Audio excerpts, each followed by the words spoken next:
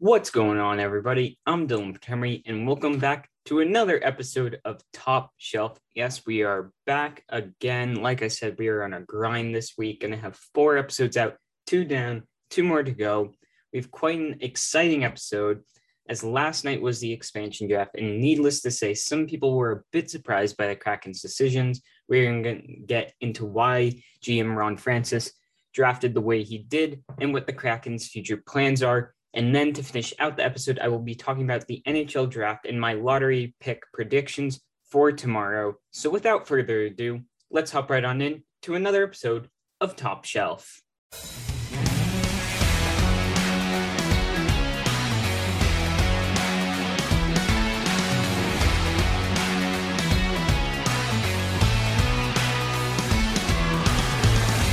Alrighty, so to start out the Seattle Kraken draft yesterday. Now, I was a bit surprised by some of their selections and kind of went down.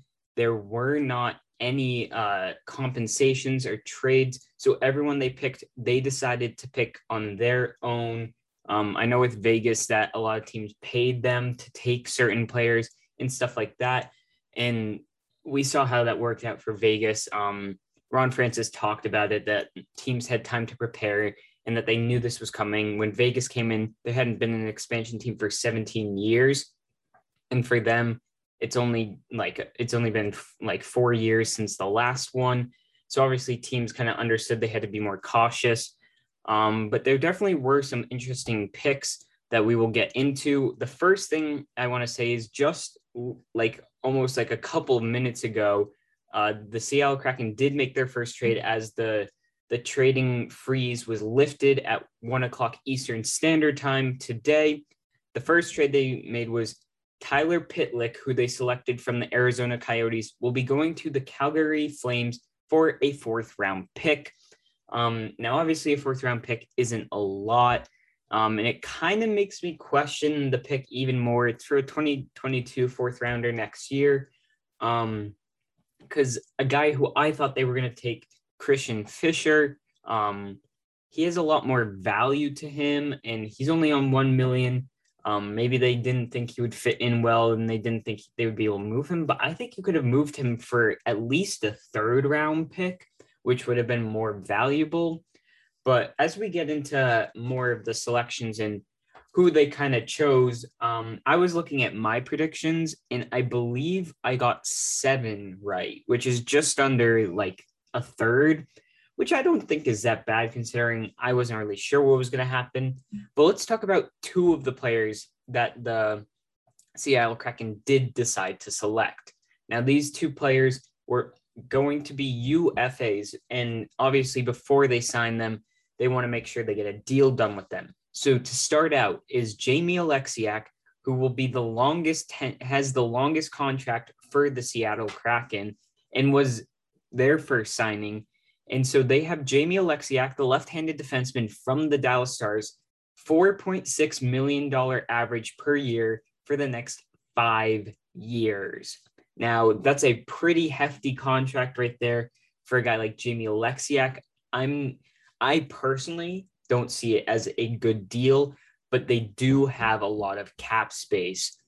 Jamie Alexiak is 6'7" and is the heaviest player in the NHL, so quite a big body. And the second player, they got another kind of stay-home defenseman from the Edmonton Oilers, is Adam Larson, who they signed to a 4-year, $4 million deal.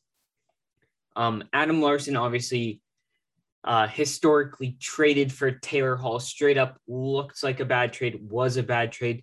And I feel like that kind of put a lot of pressure on Adam Larson, that he had to perform up to Taylor Hall. Adam Larson is a very, very, very good defenseman. I think people call him overrated just because of what he was traded for, but you can't put that against him. He didn't choose to be traded for that. I really like Adam Larson on this team. And as we look at this team, there wasn't really any star players selected by the Seattle Kraken. So many people were left questioning, what are the Seattle Kraken doing? So right now, their cap hit is at $50.7 million. And they have $30.7 million left of cap space. Now, that is a lot of money for cap space. And Ron Francis was interviewed, and he really seemed to say that a lot of teams tend to panic once free agency comes and they have too many players signed. And what's valuable? Cap space. So that looks like how he kind of decided to construct his team. He has a lot of cap space. Who knows what direction he's really going to go with this? I think Ron Francis is playing the slow game. Didn't really go for any big star players. Obviously, there are still names that are very recognizable and will be great for this team. Jordan Eberle was selected from the New York Islanders. He will be there for another 3 years if they choose to keep him. This is if they keep all these players. They selected Yanni Gourde from the Tampa Bay Lightning, who is a very solid player, and they will have him for the next 4 years if they decide to keep him. They also selected a player like Mark Giordano, who everyone was kind of saying they were going to take. Who knows if he's going to stay with the team or not? Maybe they're going to keep him for a year and then maybe trade him at the trade deadline. Although they did bring him out. He was one of the 6 players that they did bring to their expansion draft to kind of announce them. He was there. Obviously, a very respected player. Could easily be a captain if they choose to name a captain the first year. But yeah, so we don't know if Mark Giordano is going to get flipped. I'm going to assume he's going to play with the team this year. And if he does get traded, it will be at the trade deadline. But they could also hold on to him and name him captain next year. So yeah, we have Mark Giordano there as well on defense. I will say the way this team was drafted is they are going to be a tough team to play against. Defensively, they went defensively heavy. And when I say heavy, like also on the people that they drafted, you have Giordano, Alexiak, Larson, Soucy, McDermott. Like those 5 guys are huge and they can all hit really hard. And they're going to be a tough team to play against if they have all of those defensemen. And then you add in Hayden Fleury and you have Vince Dunn and William Borgen and Cale Fleury as well. If you don't know, they drafted both Cale and Hayden Fleury together, which is pretty cool. They're brothers. But yeah, it seems like they really went for tough, gritty type of players. Like you got Brandon Tanev in there as well from the offensive core, Colin Blackwell. One of the most surprising picks, I will say, though, is Carson Twarynski. He's a left winger from the Philadelphia Flyers. I was kind of questioning this one. I thought maybe the Flyers gave them something, but they got nothing from anyone. Kind of an interesting selection considering James Van Riemsdyk and Jakub Voracek were on the board as well. But like I said, they didn't go for any big salary guys. Their biggest salaries are Mark Giordano at 6.7 and Eberle at 5.5 and Gourde at 5.1. So they didn't really go that big. Obviously, like they said, cap. That's all they want is cap room.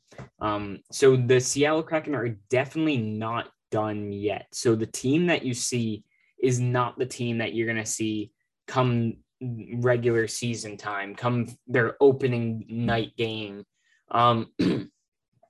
We could see them make a lot of moves maybe for unrestricted free agents when free agency does open.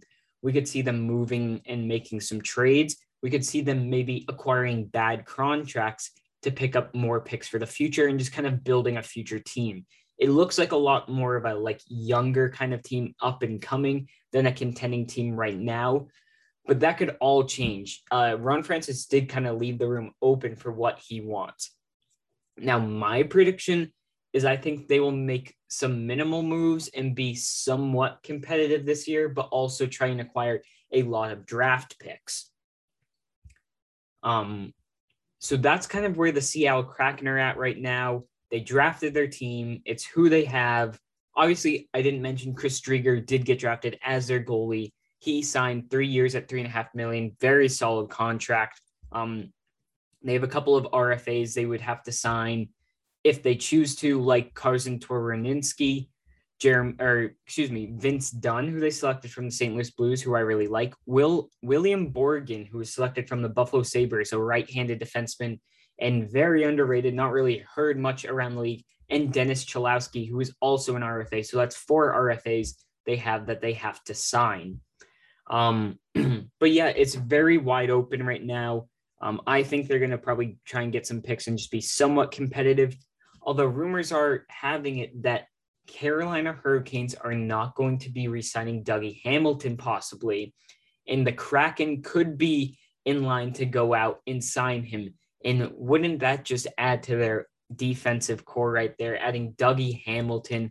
He could really be the face of the franchise if you wanted that to be. And there's many other speculated and rumor moves. I'm sure we will see them over time.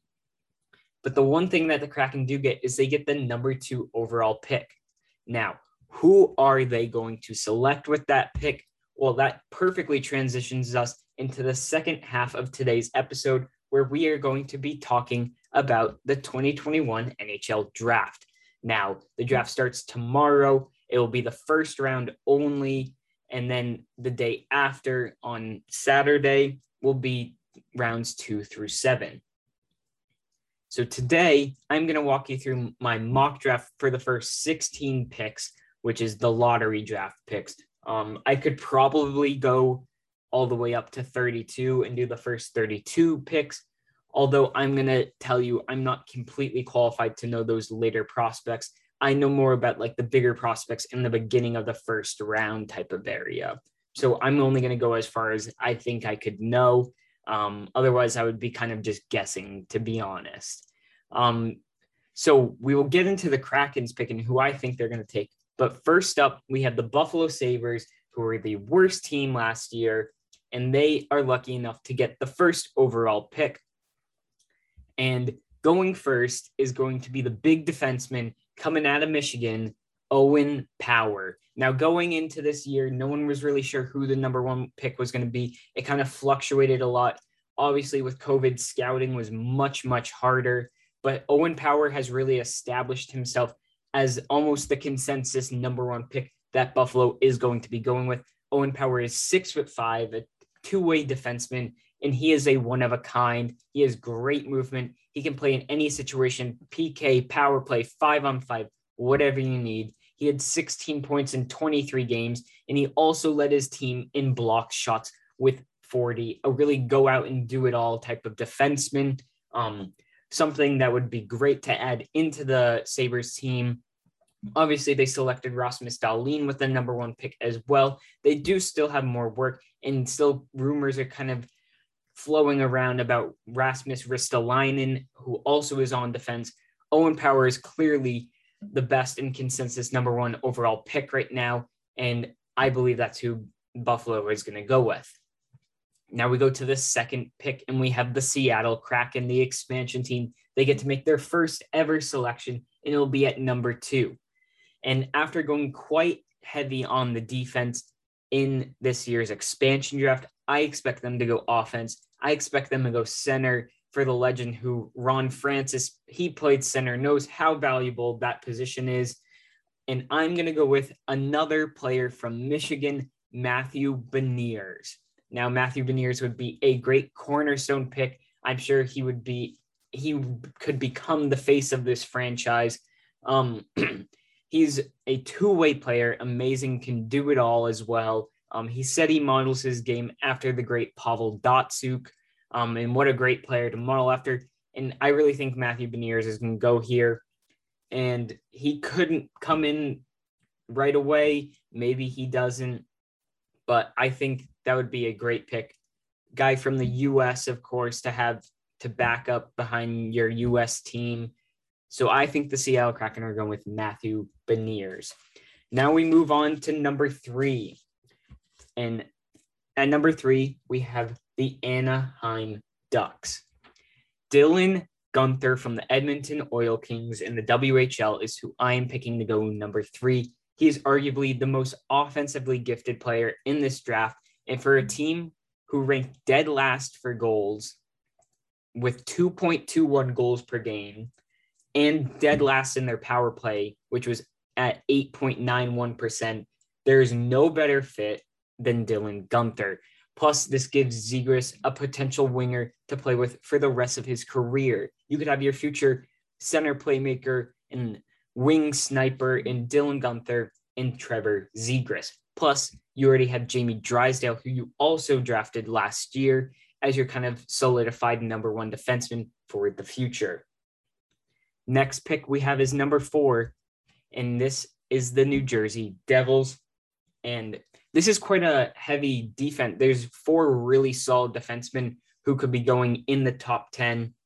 And the Devils are someone who could probably use another D-man to help them out. And I am going to go with Luke Hughes, who played in the US U18 League, but is committed to Michigan and will play at Michigan next season. I think there's too much temptation here not to link up him with his brother Jack Hughes, who was selected number 1 overall 2 years ago now.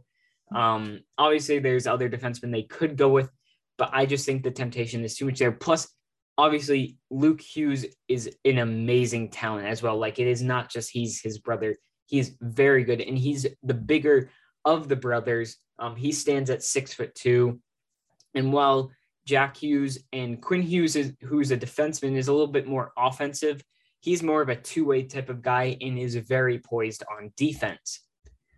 At number 5 is the Columbus Blue Jackets, who really struggled this year. There's rumors going around that they might be looking to trade Seth Jones away. And who better to replace Seth Jones other than Simone Edvinsson, the 6'4" defenseman from Sweden. He brings amazing size and IQ, as well as being one of the best skaters to come out of this draft. And he obviously draws a lot of similarities to Seth Jones. So who better to replace him than Simone Edvinsson? At number 6, we have the Detroit Red Wings. With this pick, I also think the Red Wings will go defense. They have some decent offensive players, and they have later picks where they could go more forwards. And this will be the last of the top 4 D-men who are kind of put themselves out there in this draft by selecting Brandt Clark from the OHL. Clark is a very skilled two-way right-handed shot defenseman. He played in Sweden this year with some older players after the OHL did get canceled. And he really developed on defense out there, playing with bigger bodies. Brandt Clark was much more of an offensive defenseman, but has shifted his way into a two-way, which is much more the style of the NHL now. Moving on, we have the San Jose Sharks. And with this pick, I think that San Jose Sharks are going to take a goalie because Martin Jones isn't really doing it for them anymore, and they moved on from Devin Dubnyk. I think they go with Jesper Wallstedt from Sweden. Now, 7 is maybe a bit early to select a goalie for some people. Some people say you don't select a goalie that early. You can find one later on. He is ranked as the number 1 goalie prospect in the draft. He reads the game extremely well and has that great composure to his game. And obviously, the Sharks could go another way in selecting some other players here, but I think they're going to take Jesper Wallstedt. He's really been hyped up, and I don't think he falls past the Sharks here. Now at number 8 is the Los Angeles Kings, and I have them picking yet another Michigan player. So we're going to have 3 Michigan players in the top 10, and that is Kent Johnson. Johnson is an amazing sniper who he's also kind of a playmaker as well, and has shown to be quite the confident player, kind of bringing some pizzazz to his play style. And who else to like some showmanship than LA? Kind of adds to that center core who already added Byfield in last year's draft, and now you could have that 1-2 punch in your future of Byfield and Kent Johnson, although Kent Johnson could also go and play on the wing as well alongside of Quentin Byfield. At number 9, we have the Vancouver Canucks, and here I've got them selecting William Eklund from Sweden. Eklund is a very speedy and skilled forward. He can play that center or the wing, but for a team like the Canucks, who seem to be kind of set up that center position, he would most likely be featuring out on the wing. And after a poor season from the Vancouver Canucks, Eklund can be that energy guy that kind of like helps them out and gets them going, and maybe even feature alongside a fellow Swede, Elias Pettersson. At number 10, we have the Ottawa Senators. And rounding out the top 10, I have the Senators taking Mason McTavish from the Peterborough Petes in the OHL. McTavish is a big centerman who is a powerful skater and can protect the puck. He draws comparisons to that of Ryan Getzlaf. It has been said that his play style is NHL ready and could see him jump into play right away, which might be good with the Senators team, who is quite young and inexperienced, and kind of just getting their players ice time and get them going to try and grow them quicker for the future. I'm not so sure how much of a great fit he would be in Ottawa, but he is the best player available. But I could also see him getting selected higher, which would leave the Senators drafting someone else. Now at 11 is supposed to be the Arizona Coyotes. However, this pick is forfeited after the Arizona Coyotes violated the pre-draft scouting back in 2019, where they conducted pre-draft physicals on many players in the US and Canada prospect leagues outside of the scouting window. They also lost their 2020 second round pick last year. So now moving on to number 12, which is technically the 11th player selected. At number 12, I'm going for Chaz Lucius from the USU under 18 league. And honestly, he might have the coolest name in this draft. He is another centerman that can be added into their depth for the Blackhawks. He is committed to Minnesota right now, and so it might be a bit of a wait for him till he's ready.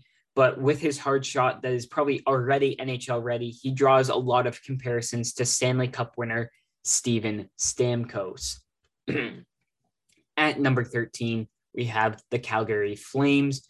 And I think they're in need of a winger who can just put that puck in the back of the net. So I'm going to say they're going to go for Matthew Coronato, who played for Chicago in the U.S. Hockey League this year. Coronato is arguably the best pure goal scorer in this draft. He posted 48 goals in just 51 games this year. He has a great motor, and paired with that lethal shot, I think he could fit in with the Flames quite nicely. At number 14, I have the Flyers taking Fedor Svechkov from Russia. The Flyers could be looking to add some more center depth, and with how they love to play, I could see Svechkov fitting right in. He is arguably the best defensive forward in this draft, and I feel like that fits the Philadelphia Flyers kind of style of play extremely well, that two-way style type of hockey, physical hockey. I think Svechkov would fit in quite well with the Philadelphia Flyers. At number 15, with this pick, it's the Dallas Stars, and I'm pretty confident that we are going to see them go for a defenseman. And I have them taking Corson Ceulemans from the AJHL. They already have an established top three defensemen in Lindell, Heiskanen, and Klingberg, and I think Ceulemans could round it out for them. He's a right-handed shot defenseman, is a great skater with great speed and the ability to lead the rush out of the defensive zone, and his long reach is also very useful in keeping players out of their end. And finally, at number 16, the New York Rangers to round out the lottery. With the number 16 pick, I have the Rangers picking Cole Sillinger from the WHL. Sillinger is a guy who could easily go in the top 10, but I think he might slip down. And if he slips to the Rangers, I think they will have a hard time passing on the centerman. The Rangers are in need of some center prospects and depth for that center core. Sillinger is no lousy option at all. He is a strong skating, high IQ playmaker, a perfect centerman to pair up with a player who likes to bury the puck. That's why I think he would fit in quite well with this New York Rangers team. So that rounds it up for the lottery. I'm not going to go into the later picks because I'm not really sure. I do have three names, though, that I would like to mention that are also notable who I did not mention and off the board. The first one is Sebastian Cossa. He is ranked as the second best goalie prospect in this draft, but do not be surprised if you see him going and getting picked before Jesper Wallstedt.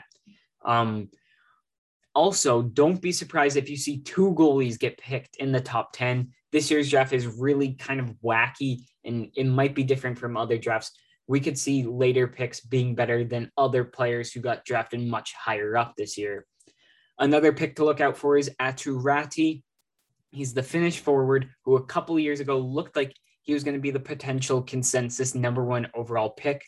He has since then dropped down, kind of a late first rounder he's projected to go. He's a player with good speed and great puck control, can play center or left wing, and he could be quite the steal late in the first round, depending on how his development goes. And the third player I will mention who is notable, who has not been picked yet, is Carson Lambos. He is my diamond in the rough. He played in Finland with other bigger, stronger players. He is more of a stay-at-home type of defenseman who has the potential to only get better and could potentially be a future top 2 for whoever selects him. So that is going to do it for today's episode. Thank you all so much for listening as we covered the Kraken's first players that they picked and kind of what their game plan looks to be, as well as potentially what the first picks of the draft could look like for tomorrow. My next episode will be coming out on Sunday after the draft has concluded, and we'll go over how the picks go, kind of grading each team's drafts, and maybe looking at some trades that might have happened before the draft and during the draft. So make sure to follow me here on Spotify, and I'll catch you all next time for another episode of Top Shelf.